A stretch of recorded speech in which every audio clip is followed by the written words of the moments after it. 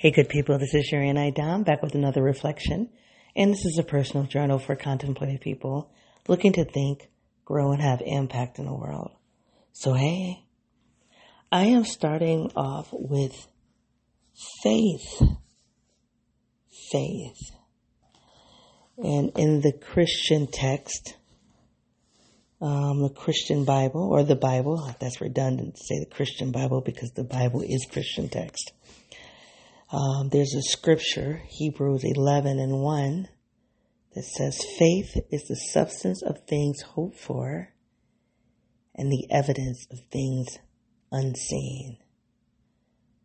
Faith is the substance of things hoped for and the evidence of things unseen. This reflection is kind of a part 2 to the one that I just uploaded, that I entitled The Sum Total. The sum total. And in that reflection, I was talking about making decisions, single-based decisions in my past, and now needing to make a sum total decision, a decision that's going to mutually benefit. I said simultaneously, but I really should have said mutually. It's going to mutually benefit all the domains of my life. And I've never done that before. I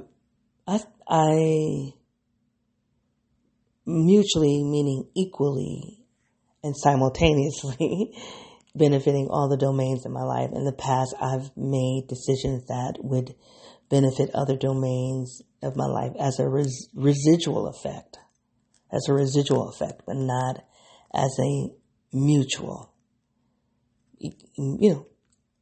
inclusive effect. Anyway, go check that out because I said it better in that hour and maybe 10-minute reflection. Also in a season, wrapping up season 4, and to start before I go dark in July. I'm wrapping up season 4 this June. A really, really difficult season as it relates to work. The whole year has been helpful. The last 3 years have been helpful, meaningful, impactful. But the last season from February, it's been very difficult. And so you guys have been riding that journey with me. And I'm pretty sure that is complicated by the death of my father in September and then his sister passing away in April. So I'm pretty sure it's just been a difficult year, an impactful year. But I'm moving forward, making a decision to have a sum total lifestyle, and to make some decisions that will benefit all domains of my life and stop prioritizing some domains and suffering in others. To stop prioritizing some domains and suffering in others. And that's still difficult for me. Because I still need to figure out those domains. I think I have the domains figured out. But I got to figure out what I want in each of those domains. So I can't make a sum total decision without fully knowing what the sum is, right? What is the sum total? I got to figure that out.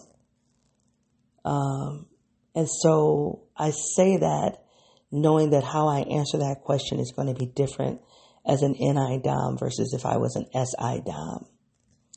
I think and this is something that other INTJs may not agree with. I'd be curious to know what another INTJ thinks. But as an NI-DOM, I am not going to fully script out what it is that I want. I'm not going to be able to. I'm going to have to intuitively move my way in that direction. So I can have an aim and a goal, and I can even have objectives getting towards that aim.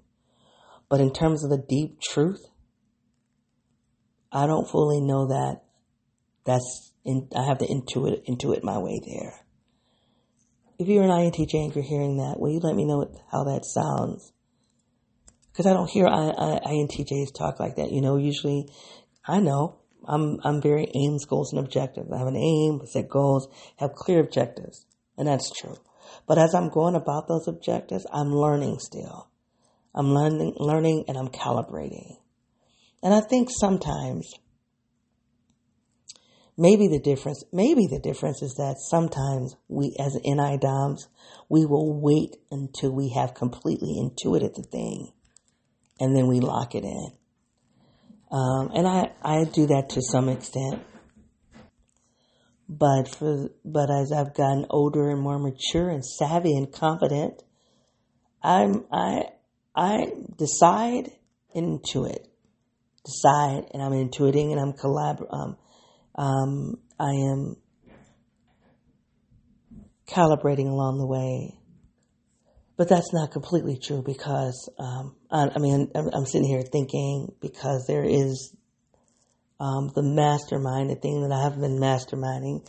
And sometimes, I go so far in my movement and then I have to pause because I can't take any more action until I know what it is that I'm doing. That's the difference between the INTJ and the ENTJ. The ENTJ is going to act and then put meaning to those actions. We have to have meaning first. We have to have knowing first as INTJs, and then we act. And so I act out what I know until I don't know, and then I pause. But because I've been spending most of my life in a particular domain, a different area, I have a lot of knowledge about it already. But I have hit a point where I don't have the knowledge, and it's really testing me. So anyway, the test is requiring me to look at faith. Faith as the substance of things hoped for, and the evidence of things unseen. So I'm going to talk a little bit about faith. If you are new to this project, I'm going to do some disclaimers, but before I do that, I'm going to tell you that this is not a project about spirituality or religion. It's not at all. I'm not what's called proselytizing, and I'm not evangelizing. But I am in a place in my journey that is requiring me to move more into my spirituality and my faith. And because this is a project where I am talking out loud my lived reality, then as I confront some difficult choices that I have to make and I have to lean into faith and spirituality more, you guys are going to get it. But it does not mean I'm proselytizing to you. You still do you. And I'm going to do me. And if me doing me benefits you in any capacity, even if it's like, that's a dumb thing to do, then that's why I'm doing it out loud. So that my living my truth out loud will inspire other people to live their truth. That is the benefit of doing this out loud. I mean, there's some other benefits for me, but that's one of them, to help you. That's where I sound like a type 1 in the Enneagram, where I try to model. I'm modeling something. Okay? But I'm not giving you something specific to model other than lean into your truth. And my truth in this season is requiring me to take a look at faith. And I want to share with you what that means for me as a person that doesn't really like religion. As a person that has had a strong background in atheism. And a person that is not going to church, and I need to find a church. So I really want to encourage you that this is not about any kind of evangelism or proselytizing, okay? This is just me working some stuff out. And I'm right now needing to confront an issue of faith. All right, so I'm going to continue that reflection on the other side of this disclaimers. If you're new to this project, this is a personal journal where I process my inner and my outer worlds. I do so by using personality theory. The two that I use the most are the Myers-Briggs and the Enneagram. Pushing those two systems together, I identify as an INTJ 8. I also identify as being an African-American woman from a lower socioeconomic background and from intergenerational trauma. I'm a trained and practicing educator and social scientist. Half of that time has been in leadership. This project project is unedited and unscripted. And if you want to know more, you can go to my website at youreandidom.wordpress.com. I was trying to do it all under 10 minutes. I skipped the disclaimer about being a critical race feminist. You have to go to other episodes if you need to hear that. I was trying to do it all in 10 minutes because I've been doing pretty good this season, is keeping it definitely under 15 minutes, under the 15-minute mark. There were times I wouldn't do that disclaimer until minute 30, and it was like ridiculous, as one of my followers emailed me like, that might be a little disjointed. So anyway, so faith is the substance of things hoped for and the evidence of things unseen. I want to just tell you a little storytelling about, hold on.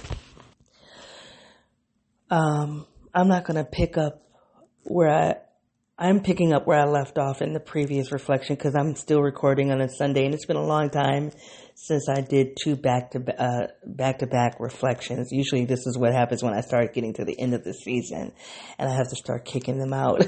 But I don't want to hit the record button unless I have something to share. And I genuinely need to share this reflection because I didn't finish it in the sum total piece. The sum total piece, I was dealing with number 3 on my list, the path of least resistance, and just talking about in the past how I've made single-based decisions because it was the path of least resistance. And I talked a little bit about how as humans we prefer, and I'm reading from a text, we humans prefer the least effortful method of processing and assimilating information. And I'm going to even say that lends into also taking action, that we prefer the least effort for method of taking action. That's just our human nature. And so I have made single-based decisions that appear to have been the least effortful, that made the most sense in terms of being efficient, and as an INTJ, that were effective. And it's no longer true. The model that I was using to making decisions no longer is the least efficient and the least effortful. It is actually not making sense. And so if you've been following this project, I mean, there have been a number of episodes. I mean, it's all coming together as though I mapped this season out, and I didn't map the season out. But I know a year from now or 2 years from now, I'm going to be able to look at this season as a game changer for me, because you can just go back and watch it unfold by the episodes that I've recorded.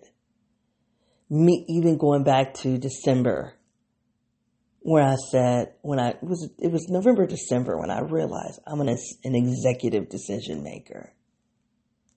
That's not an understanding that I had of myself before. I know I've had executive decision making abilities in the past, but I didn't identify as an executive decision maker. That came to me at the end of last year. I think another thing that has happened in this season is that I am no longer questioning my leadership abilities. A year ago, there's a reflection that I recorded where I said, I have a hard time saying that I'm a leader. That's a joke to me now, but I remember saying that. And it was hard to even say in my disclaimers, 30 years I've been doing this, half of that time has been in leadership. It was hard to even say that. I don't identify as being a leader. Not at all.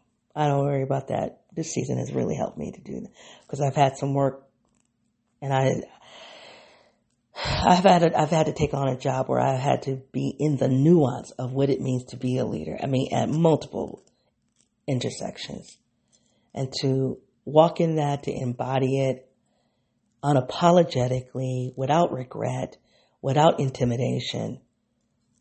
I mean, I'll tell you guys in a minute when I'm intimidated by something. Not this, not leadership. So that's another thing that has happened. I think this year I got distracted by what I'm going to call the path of least resistance. and thinking that if I can do, I was wondering if I could do a sum total by the path of least resistance.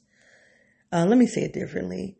I think this season I started questioning a sum total decision.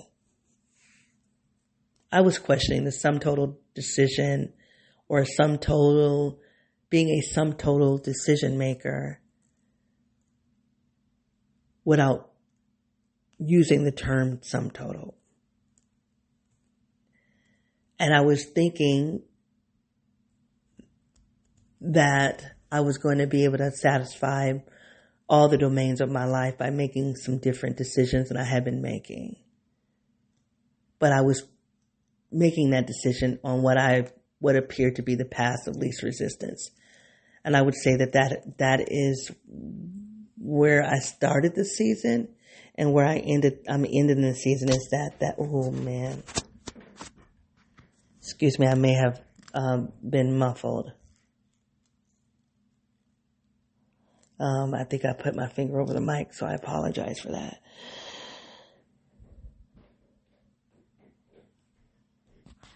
I am thinking sorry, you guys, I got a little distracted, but that motto doesn't work. So I don't want to really unpack each of the episodes that I've done, other than to really reinforce that over this season, episode by episode by episode, I've come to this place that I have been trying to figure out how to make a sum total decision, and I have been trying to do it through the path of least resistance.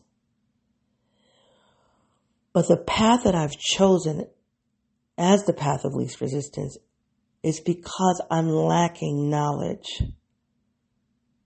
I'm lacking knowledge. I'm lacking insight. I'm lacking in reinforcement. And in that lack, I'm choosing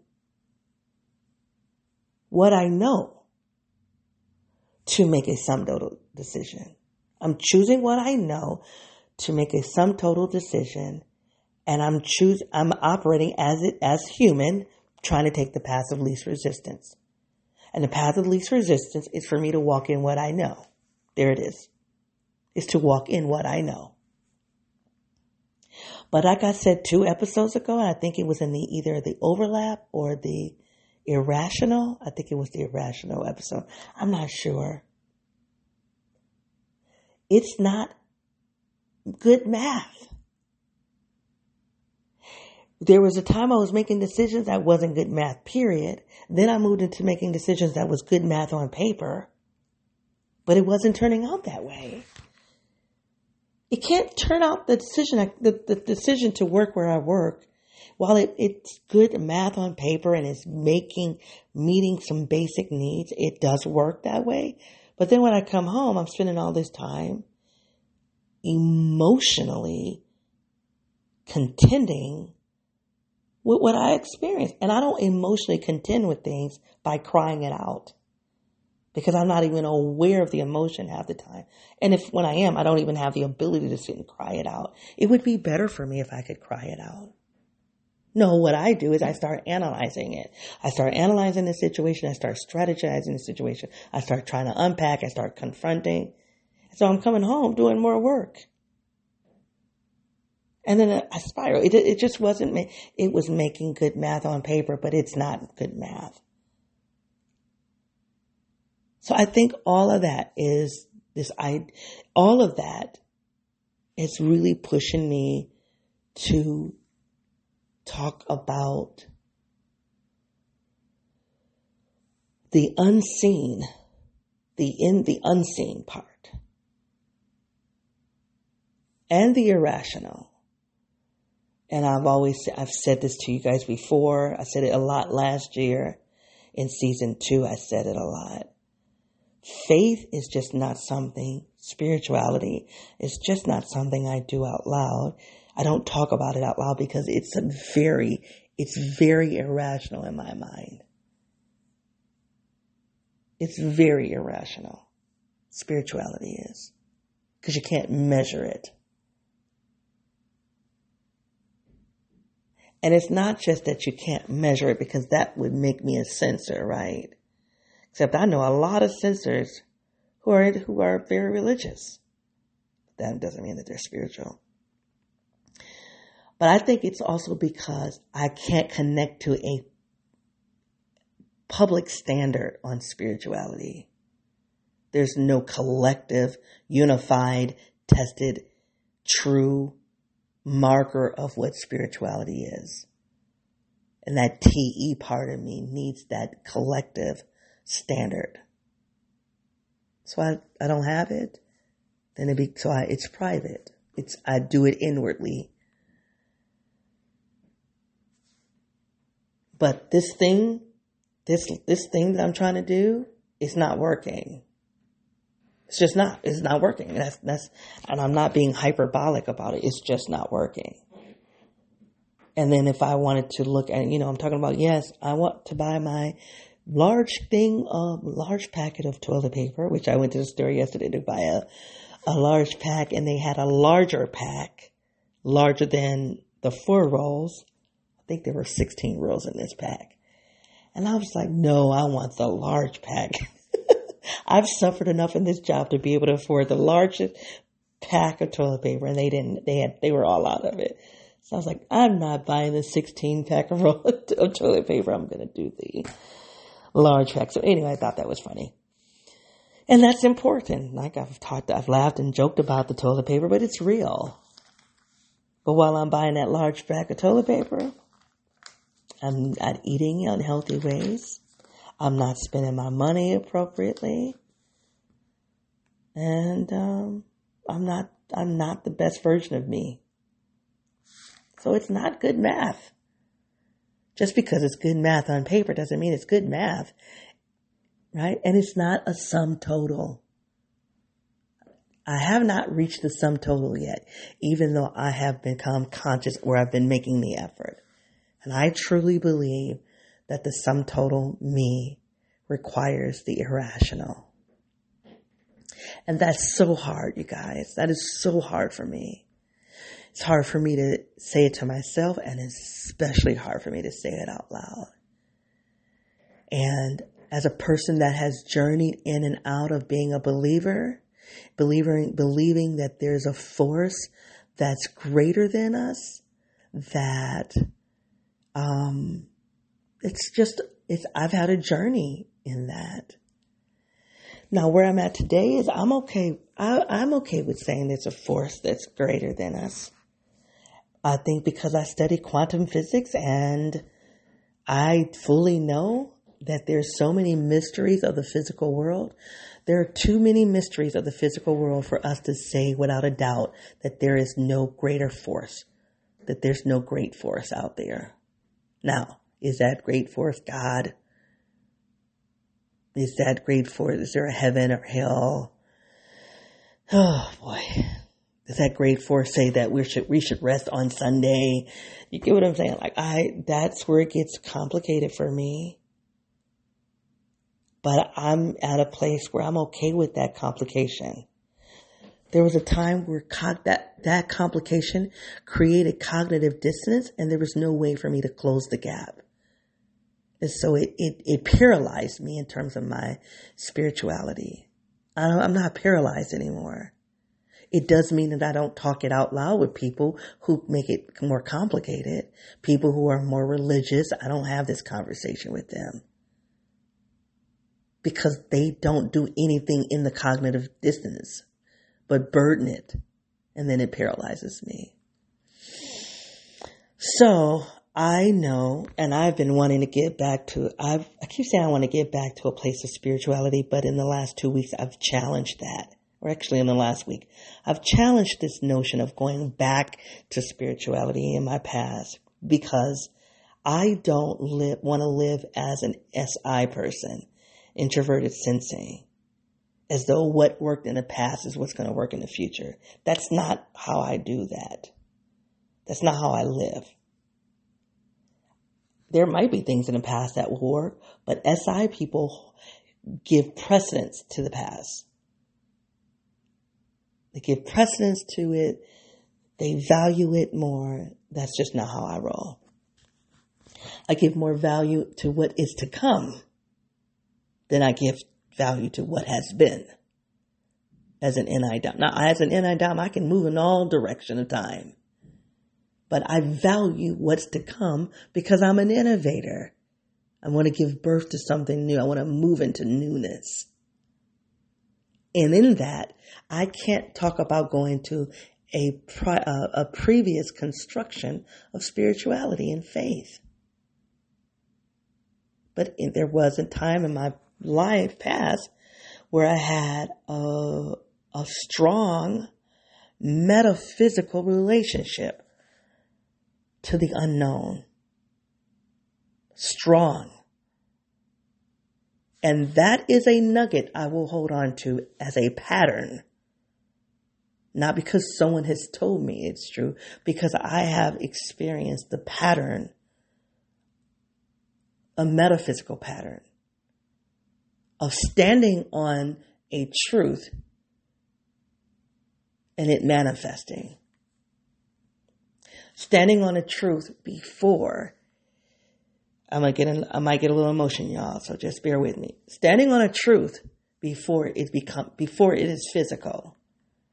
And then it manifests. I have that as a pattern. Now, my old brain that was an atheist for 10 years, there was 10 years of my life where I identified as an atheist. Some people would say you really weren't an atheist. Maybe I weren't, maybe. But for me, you know how I feel about being able to have agency over one's own identity. I identified as an atheist. I just could not see this whole God construct. And if you couldn't measure it, measure it, I just couldn't see it. But as I was explaining to somebody yesterday, that's my relationship to the divine, to this force, right? I have a relationship to this force that even though I needed evidence, and faith is the evidence of the unseen, it's the substance of it, you don't have it, supposedly. Then people go, that's not faith. You got to just believe. You just have to believe. And I'm like, okay, what am I believing in? And that's not how it works. That's what they would say. That's not how faith works. And then I would struggle. I was like, well, then I don't have faith. And then I believe the spirit, the force took me to a scripture. I don't know where this is at in the Bible. That you only need the faith the size of a mustard seed. And don't compare your level of faith to somebody who has this large faith. You don't have to compare yourself to that. You don't even need that much faith. Man, do you know the size of a mustard seed? Man, that's all I need? Okay, well, I got that. That's how I had to rationalize my faith.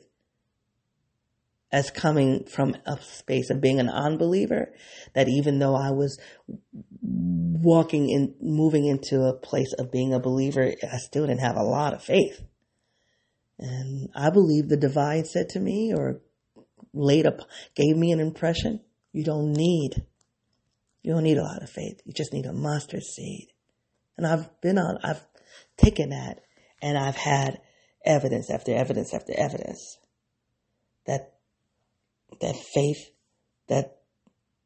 faith works.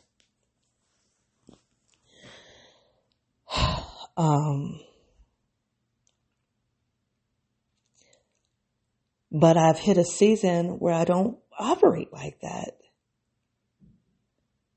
I've hit a season where I'm operating off of my own faith in me. Faith in my ability, my individual ability to get my needs met. I've been in that season for 3 years. And I'm like, why? And I think, I do. I talk a lot about that relationship because it was it was a significant moment of my life, a significant time of my life. And in that relationship, I lost myself. I lost my ability to take care of myself. So I think post-relationship, I've put a lot of emphasis on the self, on me, to prove that I can do it, that I can take care of myself. And I can. And I've proven that. But in order for me to have a sum total lifestyle, I have to be able to have access to the gifts that God has given me, or the universe has given me, or the force, if you will, the force has given me. May the force be with you. But that's only part of the equation. Okay. This is really good for me. I'm having a breakthrough right now. That's only part of the equation. The other part of the equation is faith. It's the unseen. And in order for me, it's my spiritual side, the irrational side.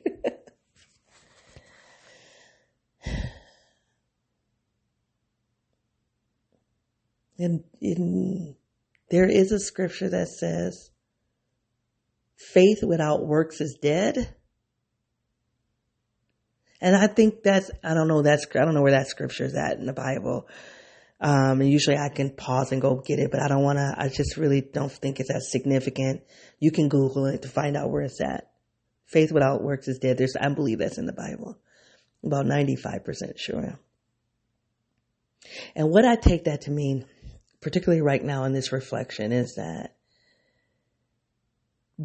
operating on faith still requires action on my part of the self, still being able to be responsible to do my part.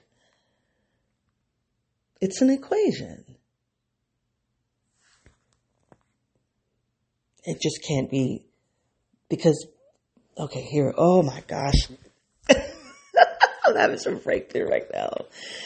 Okay. I don't know if this is going to, see, it's happening internally. I don't know. Once I find the words, I don't know if I'm going to be able to translate out to you what's happening for me internally.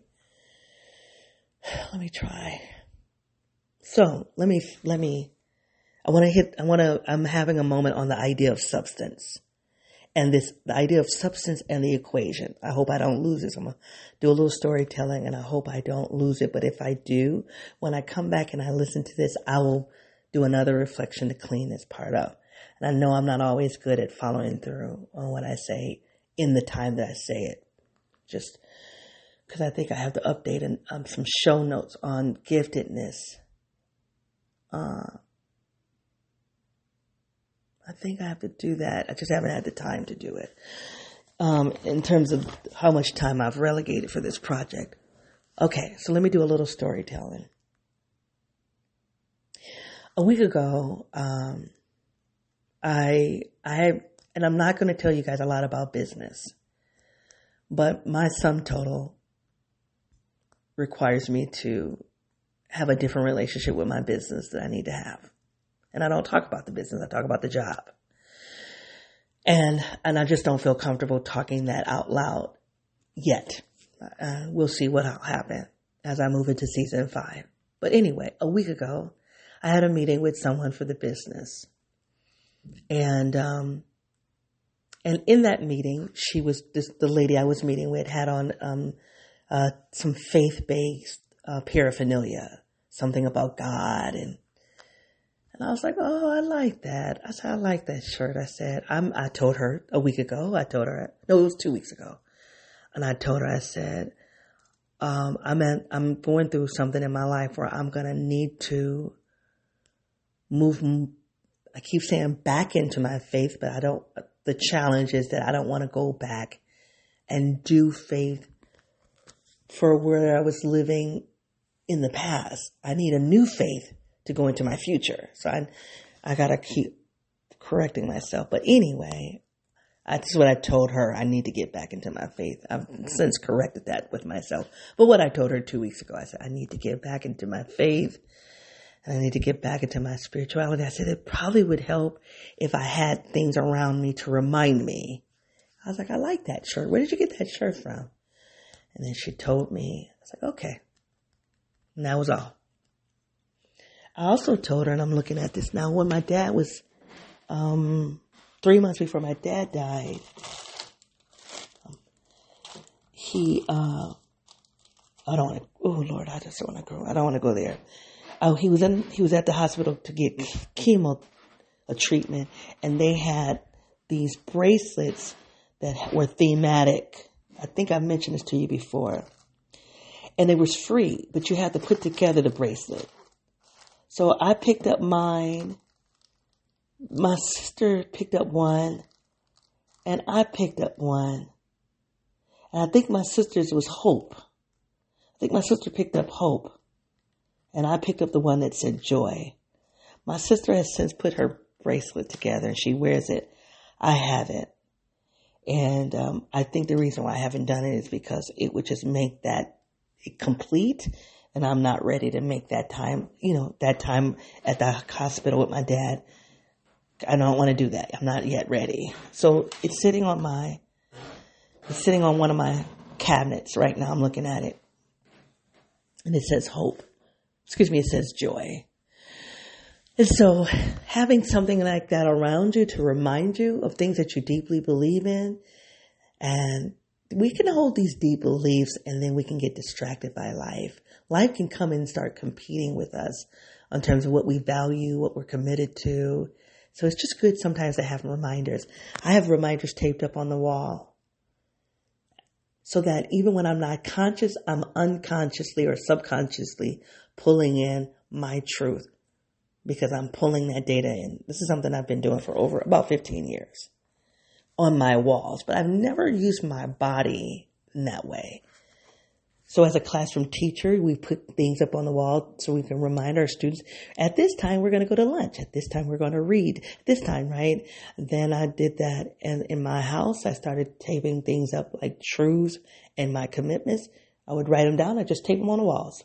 You come to my house, I don't have as much on my walls now as I did before. Sometimes I've been through phases where I will almost wallpaper an entire wall of things that are important to me, and I just need to see them outside of my head. But I've never done that with my body. And when I was sitting across the table from this young lady,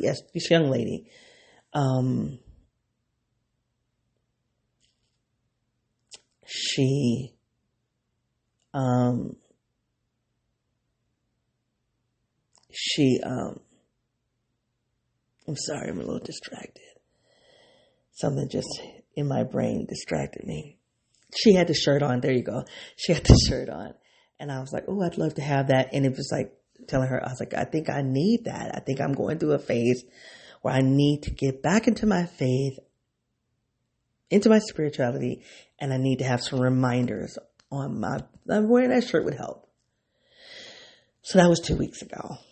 Well, I met with her yesterday as part of this work I'm trying to bring her in for the business. Okay. And so I met with her yesterday.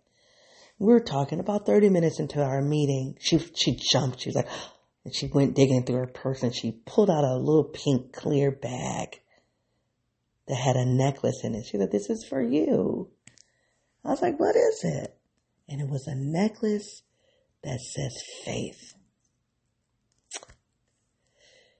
Oh boy.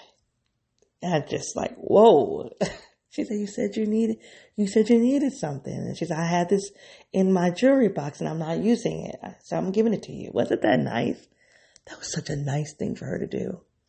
So I've had her put it on and I've had this on my body now I hope I can keep it on. I got to go find out. I don't know what kind of necklace it is, but I'm going to have to, cause I couldn't put it on myself. So I'm going to have to really work to put it on and off so I can wear it. And, so I have on my neck right now the word faith. So that was yesterday at about, I would say about 9 o'clock, 8:30, 9 o'clock, she gave this necklace to me. At about 2 or 3 yesterday, the scripture of faith came up. I was walking in my living room and all of a sudden, I think I touched the necklace and then the scripture popped in my head. And all I could get initially was, faith is the substance of things hoped for. And I was like, oh my gosh, what's the rest of that scripture? What's the rest of the scripture? I was so mad at myself because I should know that scripture. So I then went to Google it. I Googled it, and there was the faith of things hoped for, the evidence of things unseen. And I couldn't even tell you at the time what the scripture was, but it's Hebrews chapter 11, verse 1.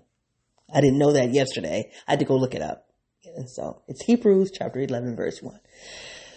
Faith is the substance of things hoped for, it's the evidence of things unseen. And for whatever reason, as I was reading that scripture, the first time ever, I've seen it, it's not the first time I've ever read it, but for the first time, it hit me in a completely different way. I've always understood faith to be a belief. To have faith is to believe.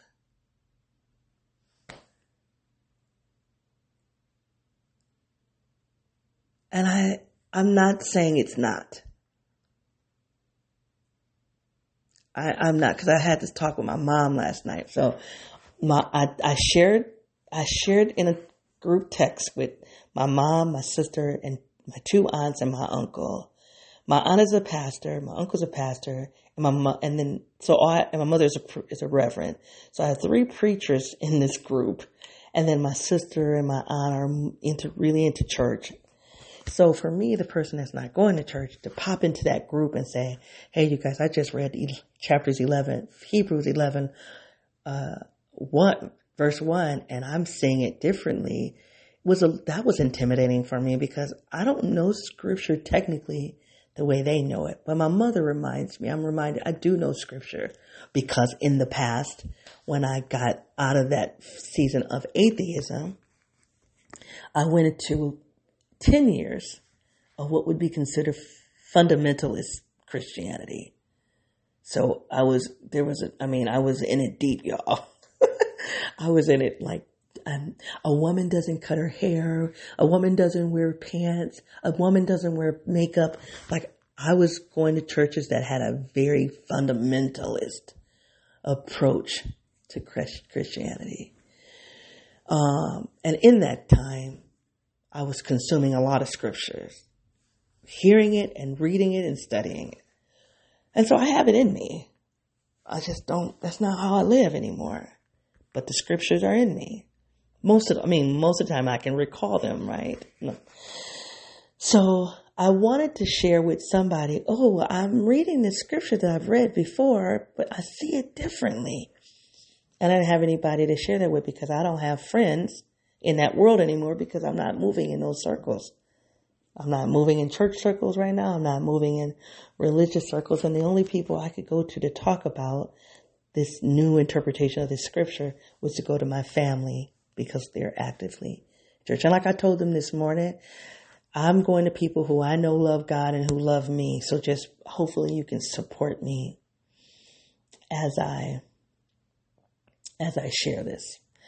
So anyway, I didn't tell them the interpretation of that. I just said, hey, I had a different interpretation. So my aunt, my aunt that's not a pastor, and my sister and my mom called me yesterday evening. They all wanted to know what it was. And I was like, I can tell you what the meaning was for me, but I don't think it's provocative. I don't think it's really that profound. It's just different. And so I was intimidated to share, because I'm like, I didn't want them to, like, I'm not a preacher. You know what I mean? I'm not a preacher. I'm not going to be able to give that to you like that. I could just only tell you how I heard it differently. So anyway, what I said was, I always have heard that scripture as a belief. Faith is the substance of things hoped for, the evidence of things unseen. I've heard that as a belief system, that you have to believe in it. And I think that is true. But what I heard yesterday was more metaphysical than anything else. What I saw yesterday, the impression that was on me yesterday as I read that scripture was different. It was metaphysical. And what I mean by metaphysical is this. I think I'm saying it right when I say metaphysical. Faith is the substance of things hoped for. It is the substance of the thing you're hoping for. So hope is there, right? But it's the substance of what you're hoping for. It is the thing. It's a noun. It's not believe. It's not believing. It's a noun. I guess belief is a noun too, right?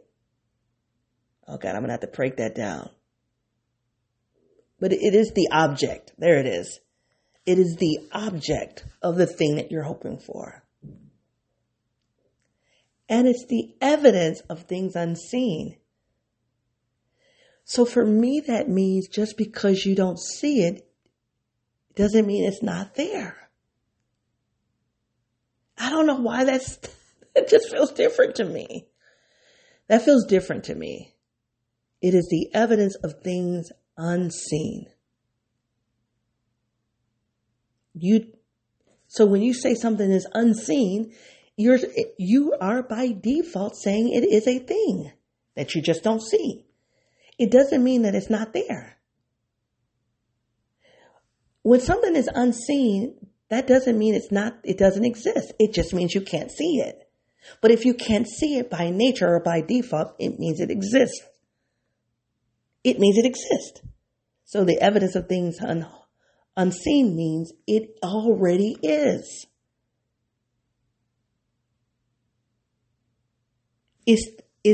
The evidence is that it's there already. It's the substance. It is the thing that already is. It already is there. That's what I got from yesterday when I went and read that scripture. Now, spirituality is irrational, y'all. This is why I don't like to share it, because you listening to me could be very well saying that makes zero sense. This lady is weird. That makes zero sense. And I'm here for that. I get it. As a rational thinker, I'm with you. That doesn't make any sense. It just doesn't. But remember, I am taxed out in the rational. In the math that makes sense on paper, but it's not making sense in my life. It's just not. That's not working for me. The rational piece that's supposed to make sense is not making sense. It's not working for me. And I'm all out of tricks. And so I have heard people say that faith and spirituality is for people who don't have much. Well, okay. Ding, ding, ding. Okay. I'm not going to fight that. That is true. And I told my sister yesterday, I said, sometimes I had her laugh and I said, well, I guess if God wanted me to spend more time with God, this would be the way to do it. To get me to a place where I'm all out of tricks. I've hit the end of the internet. I don't have anything else. I seriously don't have anything else. But what I know is I can't do what I've been doing for the next 15 years until I retire. I know for a fact I can't do that. And when I hit that reflection called the non-negotiable, that was another breakthrough for me. I can't do this.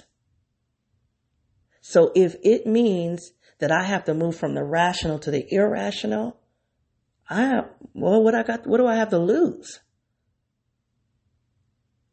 Because this rational decision, no, it's not working.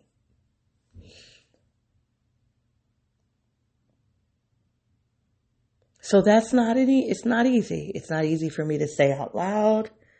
It's not easy for me to say to myself because the rational part of me is kind of like kicking and screaming right now.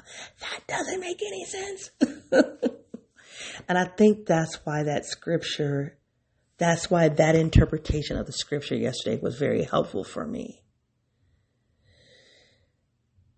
It is the substance of things hoped for. It is just the thing that I want. And it's the evidence of it that even though I can't see it, it is already there. It is a belief. It's a belief in believing that it's there if I can't see it. But to me, from yesterday, it's more than a belief. It is a metaphysical reality. And I'm a person that's dabbled in metaphysics about 5-6 years ago. I don't really spend any time studying it, so that's why I can't say anything more.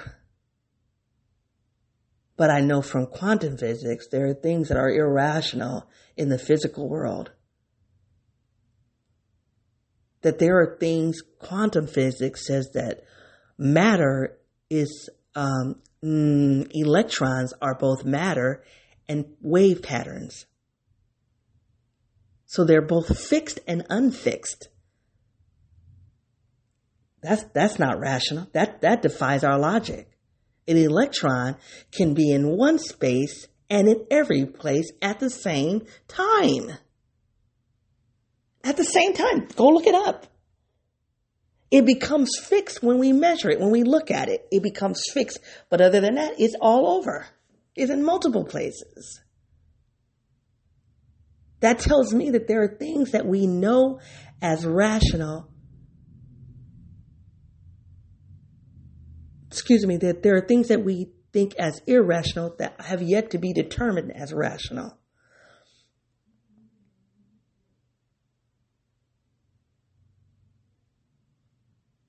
So, what do I have to lose? What do I have to lose to go into the irrational? What do I have to lose to say that the thing that I need, the sum total thing that I need, already exists? It already is. It already is. What do I have to lose? My sanity? Okay. I'm going to tell you this job is competing for that, against that. What do I have to lose? So I want to just go back to this text from Social Psychology, and I'm going to close here. Of course, I'm going to go over an hour, but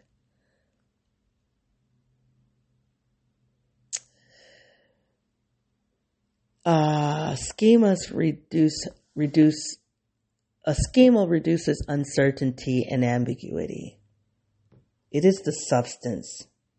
There is no need to be unclear about the thing that you need. It's not ambiguous. It is concrete. It is clear. That sum total decision is already available. It's because it's already formed. It's not a wondering. It's not ambiguous. It's not abstract. It is formed. Early in the formation of a schema of persons, groups, or events, we are more likely to pay attention to information that is inconsistent with our initial conceptions because we do not have much information. And that's true. And I think that's why I have to see that scripture as that. Because if I see it as the thing that I need is already evidence, then I become curious about a thing that already is. And then I set to learn more about it. Because it already is. Anything that doesn't fit the schema surprises us and makes us take notice. That's true. And I think that's where I struggled with my business. Because there's so much information that competes against it. But that's because I have another schema that's confirming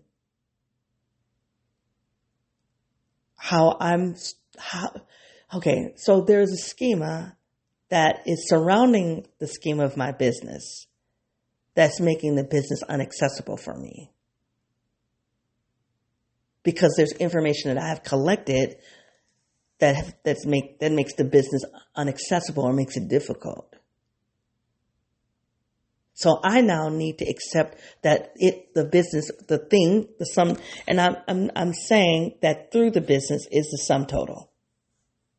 And I'm going to continue to do the work so that I'm not just prioritizing the business, that the sum total isn't just the business.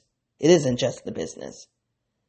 And that's something that so in the non-negotiable episode that I did, I think the non-negotiable in that part was me not living with only 65% of my talents. That's a non-negotiable. I'm not going to do a job where I'm only using 65% of my talents. But I had a clarity on that non-negotiable of the following week. And I always tell you guys, when I get to a place in these reflections and I have a breakthrough, I continue to meditate on it. And what I realized after I said, hey, it's a non-negotiable for me to work at only 65% of myself. Another non-negotiable was for me to live where I can't have the big packets of toilet paper. Like, why don't you accept that as a non-negotiable? Why I have been treating the large package of toilet paper as though it's extra. That's a non-negotiable. And what did that do to me? For me to put those two things side by side. I will not work at under 60, I will not work at only 65% of my talents.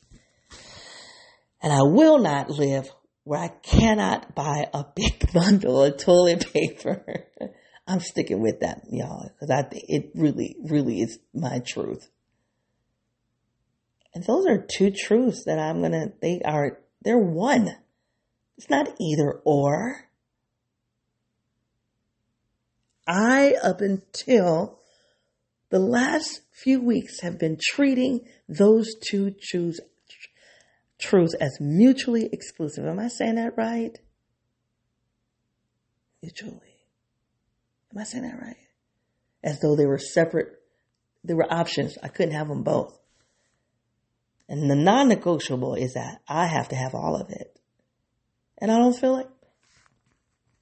And where I'm at today, the sum total is saying I'm going to make a decision because that thing is already available to me to live a life where I can be at a place where I'm using all of my talents. I have the security in the physical world. I have all the resources that I need. And the third piece that I haven't said to you about, which is about my sum total lifestyle, is that I have a social life that's based on who I am as an INTJ woman. That kind of connects to the overlap, although I didn't linger there because I really want to do a little more studying. What does it mean for me as an INTJ to have a social life? I think when you listen to a lot of INTJs on the internet, they're so focused on how they're introvert. They don't focus and talk about how they do social. But because we're social beings, we all do social. We just do it differently as introverts. And I need to learn a little bit more about that. I need to have some role models. And so I think just to get back to this point, I need to collect information about the sum total truth in which I'm walking forward today in my new faith. It's already formed, and I'm going to continue to build information. I'm going to continue to collect information. I'm going to continue reading, you guys. We tend to remember information that is consistent with the schema. Remembering schema-consistent evidence is another example of cognitive miser at work, which means we fool ourselves to not believe something that doesn't fit an existing schema. If it doesn't fit an existing schema, we say it doesn't work. But that faith scripture says it challenges the schema that I had by forcing me to accept another reality. The thing that I want already is. Humans prefer the least effortful method of processing and assimilating information. I've read that to you. It helps make a complex world simpler. If new information continually strongly suggests that a schema is wrong, the perceiver will change it. I am a perceiver. And I am saying the schema that I had that said that business was not accessible to me because of this other schema, that's wrong. I declare that it's wrong as of today. I did it yesterday. And I don't know how it's going to work. But I know what ain't working already. I know what I've been doing is not working. I don't have anything to lose. I have nothing to lose to believe in the irrational. What I don't have, what I can't see. To believe in the unseen. It's irrational for me to believe in the unseen. But I'm going to do it. Because it already is. Much of the time we're uncomfortable with schema, inconsistent information. Yep, I'm going to sit with that discomfort.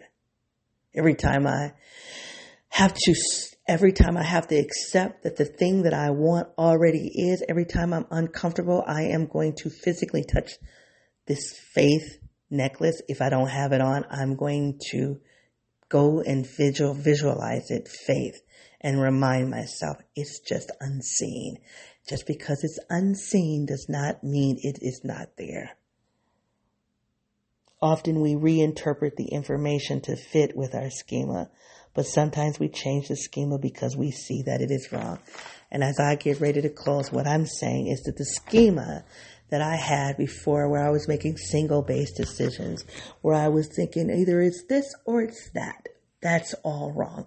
Where I was saying the X variable, you have to go listen to the previous episode, is the way that will have a residual benefit on my total life. All of those were schemas that I declare today that were wrong. Listen, you guys, listen, this is my point. And because I am a social scientist and not religious, sometimes, I'm sorry, I have to repent. Sometimes it's easier for me to validate what comes out of these textbooks that I read from research than it is for me to validate what comes out of the Bible. I will be honest. I'm guilty of that. I'm guilty. So I don't, this is what I believe, why I do believe in spirit, because I feel that spirit has said, okay, well, she can't get it through the Bible. We're going to help her get it another way. Let's give her some of these textbooks because we know that this is the only way she's going to get it. I don't care how you get there, right? And so if this text, talking about the book, Social Psychology, and we all as humans, we build schemas of truth. We build it. Truth is constructed.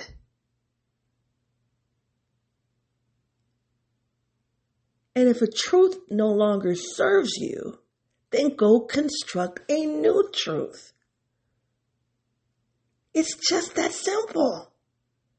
If the truth that you had formed no longer serves you, build a new truth.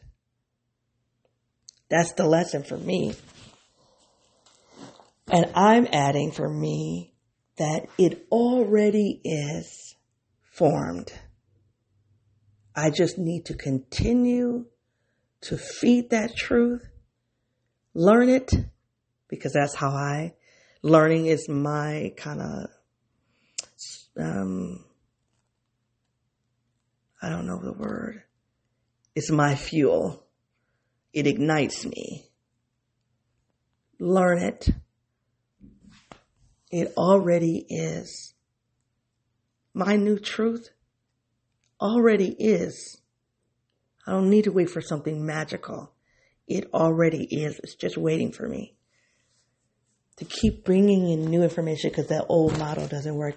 You guys, I can't put a nice bow on this. I really want to just say something that with finality and bam, something provocative that wraps it all up. But I don't have it. I want to continue to meditate on it. What I do have, and this is where I close. The old model doesn't work for you. Build a new model. That's what I'm telling myself. If you can take this, take it for yourself.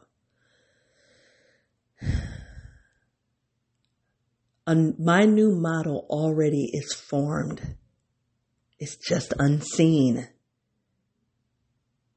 It was formed.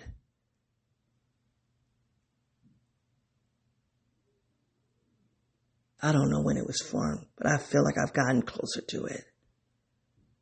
I still need to do some diagramming and writing and researching so that it becomes clearer and clearer for me.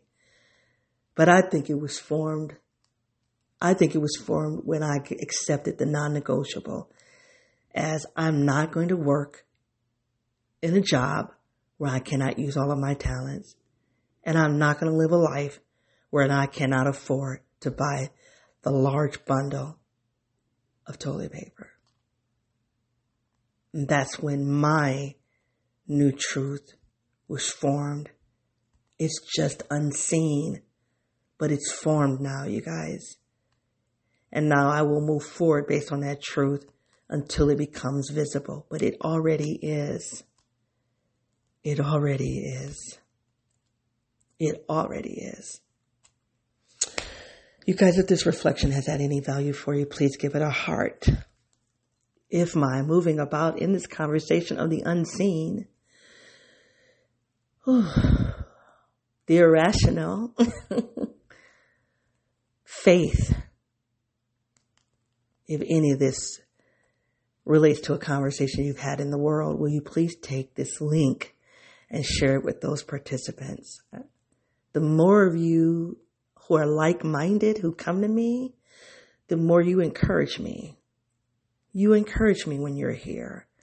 And as you share, it encourages me to be more me, to do that radical work of self, knowing that I'm in community with other people who get it. Somebody sent a tweet, a private message to me. I think it's the same person who emailed me. I'm not sure, but nonetheless, sent me a message, and I'm not going to give it. But the one thing that I will say from that message was about something about my mind. They said something about my mind. And there's another scripture in the Bible that says about, oh my gosh, this is about faith. I think it's a scripture about faith, and it was about Peter. And I think Jesus asked Peter, who do you say I am? And I think Peter says something about the Son of the living God or something to this. I can't remember. I have to go look it up. But, and Jesus says, no one would have revealed that to you other than my Father, other than God. You did not learn this truth from listening to other people. You learned this because only God revealed this to you. And on this truth is where I'm going to build the church. I think it was faith. To know something outside of the rational. Knowing. So anyway, I'm connecting that to this message about my mind. And this person, what they said, they only could know that if they understood. They must have a similar mind. And I like that. It helps me because I do have a different mind. I'm an introverted intuitive. And so just sharing these reflections are helpful to like-minded people. Only share with like-minded people, please. If my moving about in this reflection has caused some randomness in you, I'd love to hear it. You can find me on my website at yourinidom.wordpress.com, Twitter, yourinidom1, and Facebook and YouTube, yourinidom. Let me give you your assignment. I'm going to make this real simple. The last two assignments, I have like part 1, part 2, part 3. We're going to keep this one simple for this reflection.